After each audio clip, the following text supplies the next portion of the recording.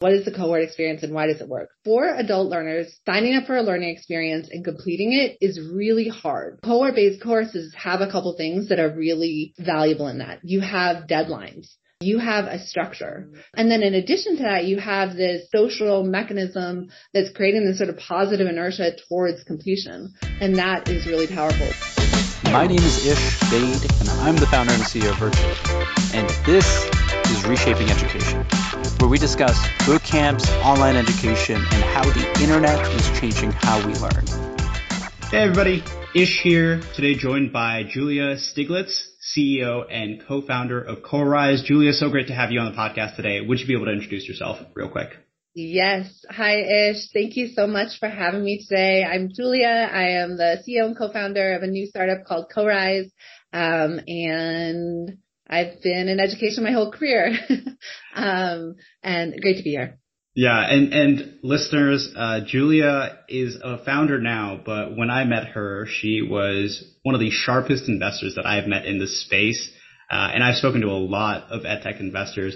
And we originally met when my company Virtually was finishing up Y Combinator, the startup accelerator, and we were in that fundraising process, happened to get connected to Julia, and she completely changed my perspective on online education and kind of where it's headed. And now she's working in the space. And so you know that this is a company that we're going to want to pay attention to. So Julia, walk us through that journey. Obviously, you spent a ton of time in the space. You eventually became a partner at GSV, and an opportunity so good came that you couldn't resist but switch over to the founder path. So walk us through that journey. Yeah, I mean, it really actually starts a long time ago. I started my career as a Teach for America teacher. And then I worked for TFA. I went to grad school. I ran the Google Apps for Education team. That was my first experience in edtech. And then I was recruited over to Coursera before the company launched when there was 12 or 10 people at the company. So it was quite small. And I was there for a little over 6 years. My last tour of duty at Coursera was starting and then scaling the enterprise business, which we took from pitching the concept to the team to about 1,400 or so companies. And then I left and I was on the venture side investing for about 3 years. And it was when the pandemic hit and the challenges associated with online education were really in all of our faces, that I sort of tapped back into some of the problems that I had observed while at Coursera and decided that I had to work to solve it. So specifically the problems that I saw from being at Coursera were, one, this incredible demand for upskilling and reskilling, particularly technical, in technical fields. So I remember our first really large customer, Coursera, was an insurance company who wanted to roll out data science to literally tens of thousands of people at the company, as the company was really becoming a data company. And then the second thing I observed was that while Coursera and the asynchronous platforms were amazing at getting content out into the world, for the majority of learners, they needed something more. And this was evidenced by the completion rates that are about 4 to 6%. And so, took that, convinced my husband to run a pilot with me. And he's an engineer. We taught random people from the internet JavaScript with the sole goal of seeing, can we actually get people to complete? Like, is that possible in an online setting, especially if they have paid nothing and there's sort of no sunk cost associated with it? Can you get people to engage and complete? And we did. We had 80% of students complete. They spent on average 12 hours with us. And I realized that there was really something here and it could actually be scalable. And so I pulled some of my former Coursera colleagues, Saurabh Bahaj, who was an early Coursera engineer, and then he worked at Google Research, and then Neeva, and then an early product manager, Jake Samuelson, and we teamed up to form CoreRise. That's so exciting. I mean, I have to ask this question. As a VC, you probably saw so many opportunities cross your desk. You've probably seen so many pitches. Why was this the opportunity that made you take the leap and join the dark side? I think it really has to do with this this problem that I'm sort of obsessed with of like, how do you increase access to education, which is what, it is a common thread through all my experience from Teach for America to why I joined Coursera. But I think, why the approach that we're taking and, why Co-Rise is realizing that just access is not enough. And I think in terms of the sort of why now is recognizing that, that we could solve it. Like when I was, when I was at Coursera, I thought, you could have, either you had access, like, you had millions of people getting access to this content, or you had engagement, which is what I experienced as an in-person teacher. But I didn't think you could get both. At least for me, during the pandemic, my views on that changed. And I realized that using both technology as well as how people were connecting online, socially, that you could use that in order to get both. Yeah, that's super fascinating. And listeners, you've probably heard me talk a lot about this online education 1.0 versus online education 2.0. Funny enough, Julia here is the one who introduced me to that framework. So Julia, talk us through this framework and how it's evolved over the years for you. Yeah. So we were chatting right before this about that my thinking on the framework has actually evolved a little bit. Now there's 3 parts to it. So the first part, 1.0, was really about access. And I think people sometimes forget how valuable that was when it came out. So, 2012, if you wanted access to the content from these amazing professors, you just couldn't get it unless you were at those institutions. And so opening up access to content for people to accelerate their careers and learn what they wanted to learn was radical at the time. Like, it was a really big deal that Stanford and Yale and all these universities were opening up its gates. And there were lots of other players that were part of that same, they were also trying to solve that problem, like Udemy and Pluralsight and YouTube. It was the problem to be solved at the time, and extremely valuable, and, millions of learners have benefited from it. I think where we've moved is, beyond access to a lot of companies, especially when you look at internal L&D, are trying to measure something.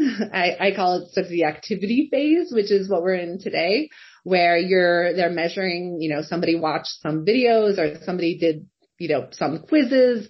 But it's unclear exactly what all those metrics mean. And where I think we're trying to go and where we need to go is, towards outcomes, which is what was the ultimate outcome for the learner. And what was the ultimate outcome if it's for internal L&D for the company, and figuring out how to measure those and figuring out how to make sure that students are actually getting those. Because learning, it's adult professional learning. It's a means, like it's just a means to an end. And the end for most students is around their career. And that is what we need to measure. Yeah, that's such a good point. And I mean, we have seen this transformation where I like one of the most exciting things about this education transformation that's happening right now is it's so much stem from this kind of age of the internet, where now that information is so widely accessible, all this exchange is happening, industries are rapidly evolving. And so what we thought once was this like 1 4-year degree that would last you the entirety of your career just doesn't work anymore. And so we constantly need to be skilling and upskilling to, again, like you said, get to the ends that we want. And so as our role evolves, as we transition careers, we need to be picking up new skills, and education is the means to getting there. So one of the trends that emerged around COVID was this kind of CBC, cohort-based courses. And I'm curious how Co-Rise kind of ties into this kind of trend of, I guess, live community cohort-based learning. Yeah. So our courses are run as cohorts. So we have students that are in the classes together, and there is a live component to them with an instructor, and they're run as cohorts. I think cohorts can be so powerful, but I think it's worth sort of breaking down like why they're powerful, and why they're helpful in terms of a learner actually completing it. And there's a couple mechanisms at play when you think about like, okay, well, why, what is the cohort experience and why does it work? The first is understanding that like for adult learners, it is signing up for a learning experience and completing it is really hard. Like the rewards associated with learning are often long-term. Getting a job or getting a raise or doing new projects, it's normally not immediate. And meanwhile, as an adult learner, you have so many things that give you immediate rewards, like, watching like the Game of Thrones or whatever it is. And so just like it's really hard to go to the gym or it's really hard to avoid chocolate cake, the same thing is true with adult learning. And I think if you start from that premise and then you start thinking about, okay, well, given that it is hard, how do we make it easier for adults and how do we create these sort of shorter reward feedback loops that get learners to actually complete? And so cohort-based courses have a couple things that are really valuable in that. You have deadlines.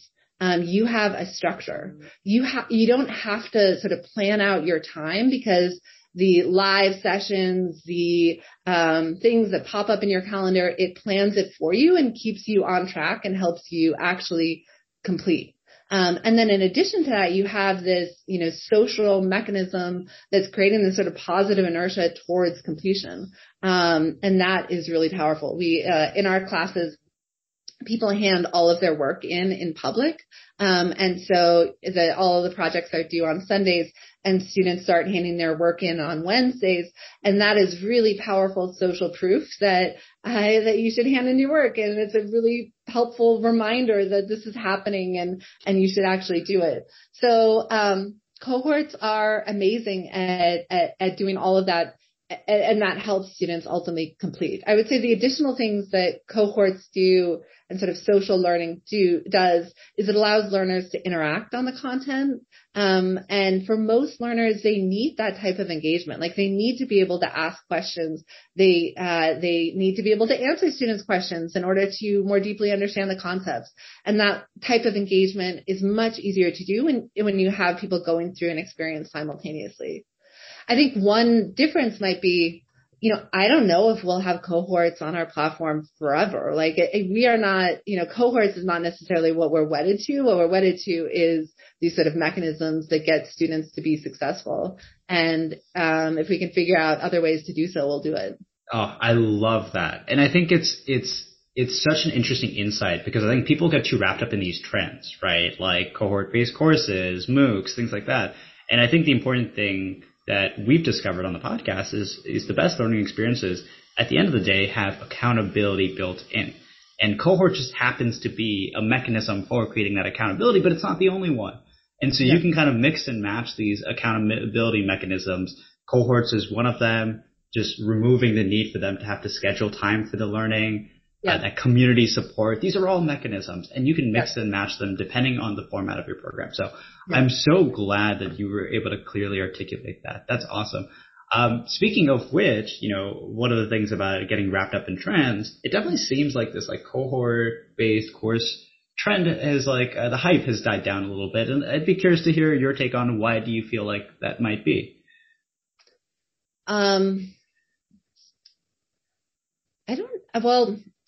I think like I said, I think cohorts are a mechanism. And so I don't think they are the solution. I think they're a strategy.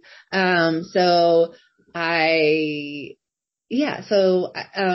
think what is going to be persistent is more around social learning and community. Like I think that is actually the sort of one of the broader underlying trends where using the 1.0 framework, one of the things about like EdTech 1.0 was that it was a single player experience where an individual was going online and taking this machine learning course all by themselves, even though that there were millions of other people taking the course with them. They weren't actually there. None of that was exposed or made to be part of the experience. And I think that is actually one of the bigger shifts that we're seeing now. And, cohorts are a subset of that, but this idea of more social learning and how you how you can learn with others in really powerful ways. Yeah, no, I totally hear you. And I think part of it, at least from what I'm seeing, is that the hype is dying down, at least because a lot of these cohort-based courses that we saw were being creator-led, right? Mm-hmm. Creator-led, going direct to consumer, and a very small number of people have made this work. So Building a Second Brain, Rite of Passage, Elliot Bill's Part-Time YouTuber Academy. But at least one of the realizations we had is that creators don't necessarily create the best teachers, right? Like some of them do, but not all of them love teaching. And fundamentally, the cohort-based courses, the cohort-based learning programs that we've seen succeed is where they're led by educators, where they don't see themselves as creators, and they're not doing this necessarily to just make a living. They're making a living out of it, but they see themselves as educators first, and then maybe creators second. And also, I think Co-Rise is also this like B2B angle. So I'd also be curious to hear about like how Co-Rise thinks about kind of the programs that you guys are building, sourcing your instructors, and then how did you choose to go after specifically B2B rather than selling this type of content to consumers? Yeah, it's a great question. So on the creator side, so we actually don't find that people need to have taught before or be in education to be excellent teachers. And most of our instructors have never taught before. And that's also, especially like coming from Teach for America, like I have a firm belief that you can take people who have no experience in teaching, and if you give them the right tools and support, they can be pretty amazing at it. As long as they have the sort of passion and desire. And, so we focus on people that have deep subject expertise. And some of those people happen to have large followings. Some of them don't. But they all have deep subject matter expertise, and they all have a real passion for teaching. And then what we do is we provide support for them both in the content creation as well as the course running that allows them to create a pretty amazing learning experience with, like I said, with no experience. So our average NPS right now is 78. Some of the, not 78, 68. But like our top courses do have NPSs that are over 80, and many of those are instructors that have never taught before. And so, which is pretty incredible. Like it is very possible to have that experience, but they're passionate about it, and they're driven about it, and they're excited to share their knowledge and information with, hundreds and eventually thousands of people on the platform. So I do think that there's I don't think you need to be a creator. I don't think you need to be an educator in order to create like an excellent class, but you do have to have real depth of expertise and a real passion for what you're doing. Yeah. Yeah. I love that. And I think one of the things to bring up here is that I think zone of genius is really important. And the reason I bring it up is because a lot of these creator-led CBCs, one of the reasons I think a lot of those have not panned out is because it's just a lot of work, right? When you're building a CBC, these cohort-based learning experiences, you're building an online school. Mm-hmm. And school means that there's got to be somebody who's doing the marketing. There's somebody who's got to be building the curriculum. There's got to be somebody who's delivering the education and then managing all the logistics of it. That's a lot of work for one person to be doing. So I'm curious, like, how you've built your system such that you've delegated this work, you've distributed this work between what is the instructor doing versus what is Co-Rise as a company doing. Yeah. So most of our instructors are working full time in very demanding jobs. So, it's like the head of machine learning at ShareChat, or it is a deep learning researcher, Indra Moss, a deep learning researcher at Apple, or a data engineering manager at Drizzly. Like they have full time, very demanding jobs that they are very high performing in. And for us, we're focused on these technical skills, and that's where the technical skills live. Like it is in people who are doing the jobs every single day, who know the sort of intricacies of it and can show students how to apply it. So for us, it's been really critical to figure out how you unlock that knowledge from these people who are super, super busy and have so much going on. And so there's two pieces to it. One is the content production piece, and then the other is the kind of what happens on an ongoing basis with the course running. And I guess the third is the marketing piece. And we provide support in all of it. So on the instructor piece, we actually work one-on-one with our instructors. We have a person that's in charge of content design and pedagogy who helps the instructors take their ideas and thoughts and create a project-based course. And I guess that might be another sort of difference about it with us. The majority of the work that students are doing on our platform is work on sort of real world projects. That's where they spend the bulk of their time. And then we also have an authoring platform, which is where the instructors will write asynchronous content, most of which is text-based. Because we found that sort of to be the most efficient way for students to learn and the easiest way for instructors to update their content. So that's on the course creation side. We think it takes about 3 months for someone to create a course working part-time. And it's, and we give them the sort of support to be able to do that. Yeah, go ahead. No, I was just going to add that, that's what is the zone of genius that I was talking about, which is you're enabling your instructors to do what they do best and take care of everything else around them, which is, I think, where a lot of these creator-led CPCs aren't able to they're not able to do that. There's just too much work for one person to do. So over time, they're like, you know what, I'm just going to go back to creating content and selling async courses where maybe the student experience doesn't matter as much. Yeah. And designing really good pedagogy is hard. Just all of the decisions that go into it. Is this a good data set? Is this problem engaging? Is there sufficient scaffolding so that when you have a class of hundreds of people and you have people coming in from all different levels, are they all able to engage in a meaningful way with the content? Is the content aligned sufficiently to the projects and the lecture such that it's going to build towards students actually being able to master it. It's real pedagogy.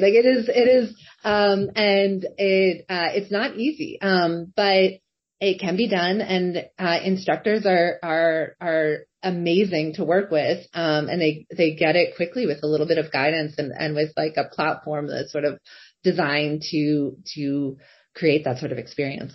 Yeah, that's incredible. Let's talk a little bit about student experience or specifically engagement. So one of the things that we found in terms of best measuring student engagement is through a fun little acronym that we learned from the Chief Learning Officer at 2U, which is ABC, Attendance, Behavior, Coursework. And if you have a good pulse on a student's attendance, behavior, and coursework, you generally have a good sense of how engaged they are. What are the mechanisms that you guys have built to track ABC at CoRise? Yeah. So our focus, we are sort of obsessed with this completion metric. And for us, what that means is that students have successfully completed 3 of 4 projects within a course. And the projects are substantial and hard. So in the Search with Machine Learning course, they're using a real world data set from Best Buy to actually create a search engine.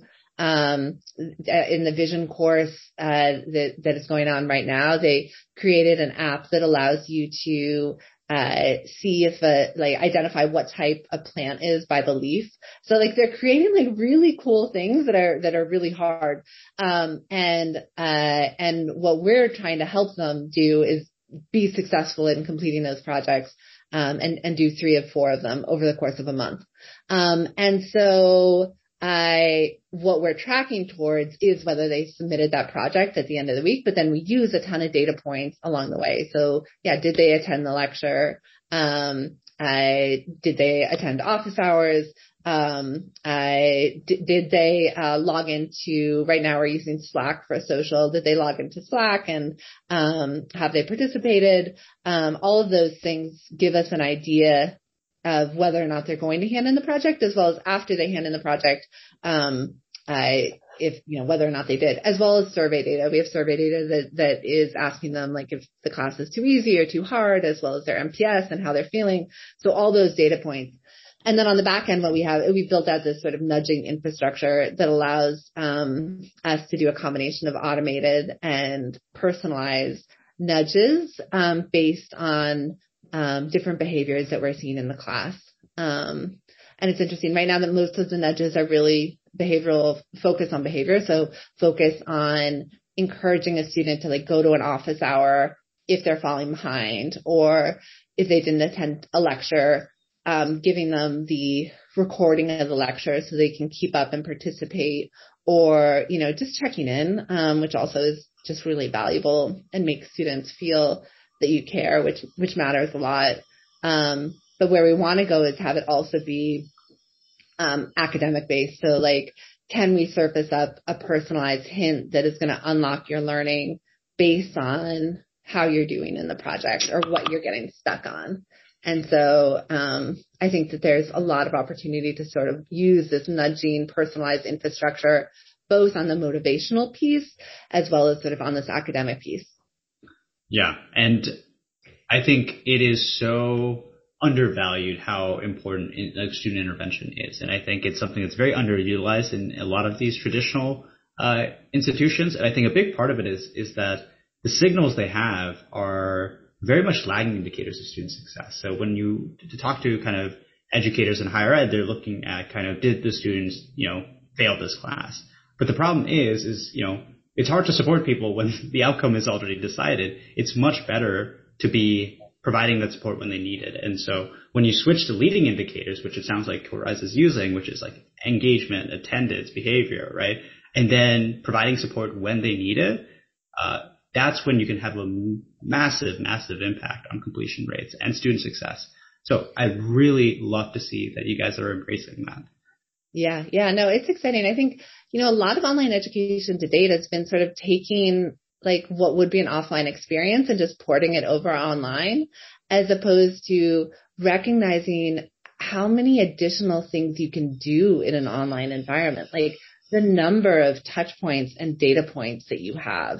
The fact that like learning doesn't have to be confined to that, you know, 1.5 hour, whatever it is, live session, but can be can persist throughout. And you can have social engagements and social interactions throughout and answer people's questions at all different times. There's just, you know, there's just still so much potential to sort of reimagine learning in an online setting that more fully takes advantage of what technology can do. Yeah, 100%. Julia, I know we're out of time now, but how can the audience keep up with you on social media and learn more about CoRISE?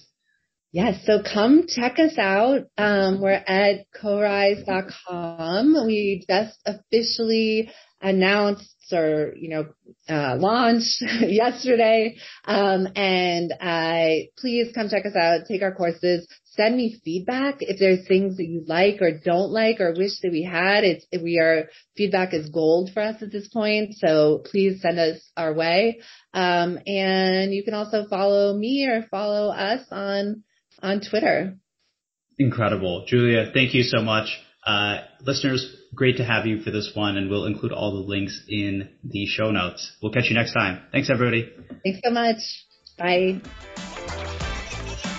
If you enjoyed that episode, we would really appreciate a review or a subscribe on the podcast player of your choice. It really helps us get the word out. With that, this is Ish signing off.